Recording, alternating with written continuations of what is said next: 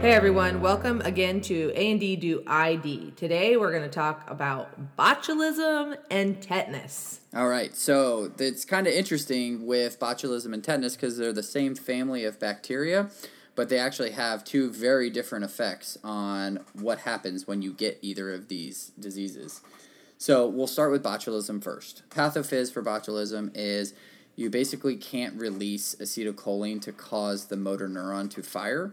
That's why you end up limp and floppy, which is how we all associate botulism anyways. For the boards, though, we need to know the three different types of botulism. So there's foodborne botulism, wound botulism, and then infantile botulism. For foodborne botulism, that's where you have a dented can and you eat the canned good and you ingest the botulism toxin and you get foodborne botulism. Wound botulism's exactly what you think of. You got the toxin into an open wound and you get systemic spread of the organism in an infected wound, and that's wound botulism.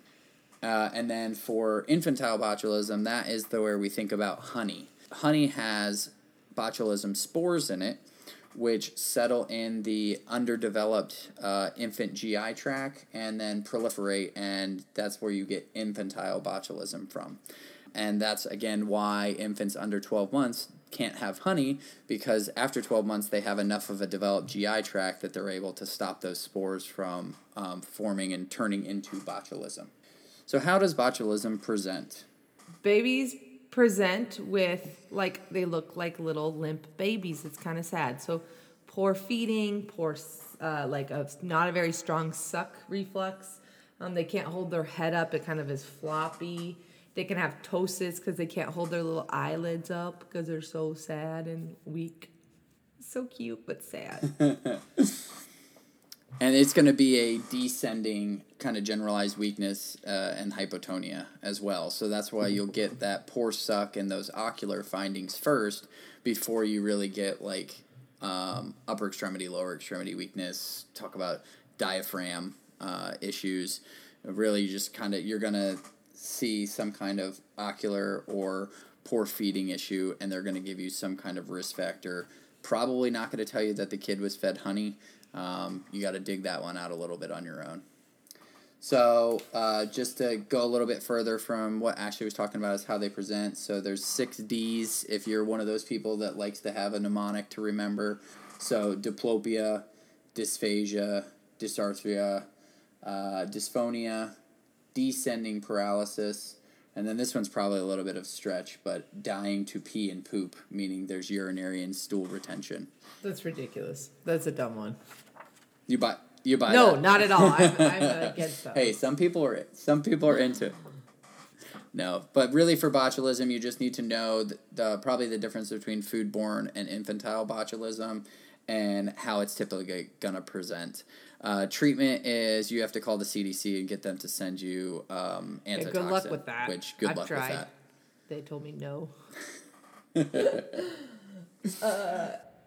The treatment, so you need the antitoxin for foodborne and infantile botulism.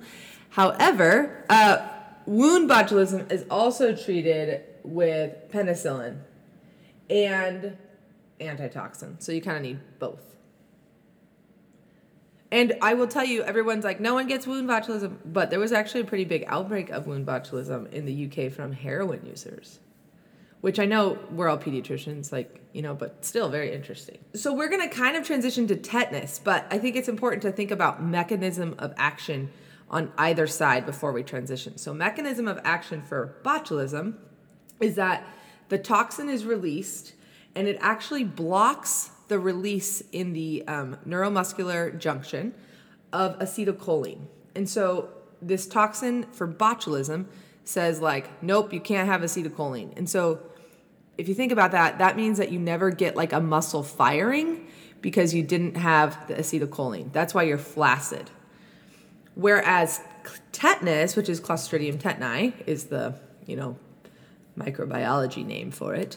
This is actually a toxin, the same thing, it's in the same area, but it actually binds the presynaptic membrane of the neuromuscular junction, and it actually blocks the neurotransmitter inhibitory interneurons. And so tetanus basically says, it basically turns on all the acetylcholine, but you can't turn it off. And so that's why you get like the spasticity. So that's the lockjaw. You get tetany. You get tetany. Oh my gosh, it's crazy. It's like named after it. So you get like classically the lockjaw, the what's that name? There's a name for when you basically like spasm everything in your whole body and your Rhizus sardonicus, or is there that it the is. jaw? No, you got it. That's it. That was it. Yeah. It's when you like they kind of arch their back. If you could see me and this wasn't a podcast, you would see me doing it and it would make sense, but that's not what we're doing here. Just picture it in your head. Yeah, that's cool. I'm watching it live, but you guys picture it in your head. So yeah, that is kind of the big differences between the two, and that's why we talk about them together, because they're actually very similar in that they're very opposite, whatever that means. Obviously, we have a vaccine for this, which is good because I've heard it's a horrible way to die. We're not going to talk about the vaccine, so listen to the cootie shots on that because it's pretty in-depth on that. But just know that this can be caused, mostly it's found in the soil and also in fecal flora, which is pretty nasty actually, but like many things, it can be fecal oral, which again is another reason we must vaccinate against it because it's kind of everywhere. Symptoms usually start within like 24 hours of being exposed to it. And it's usually from a wound, which is obviously why we give everyone tetanus if they have wounds and they're not up to date.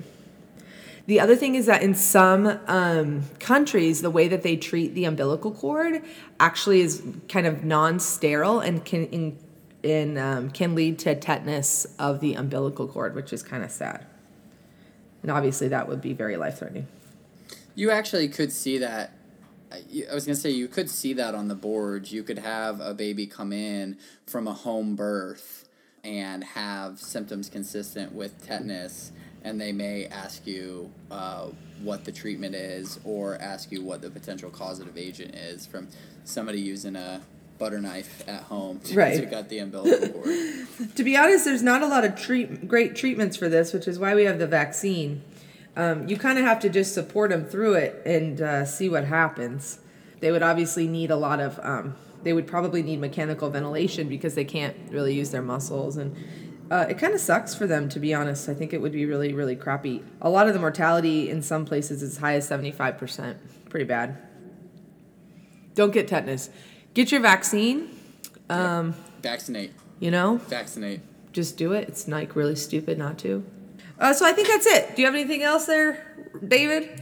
Nope, I think that's all we've got for botulism and tetanus. All right. See you next time.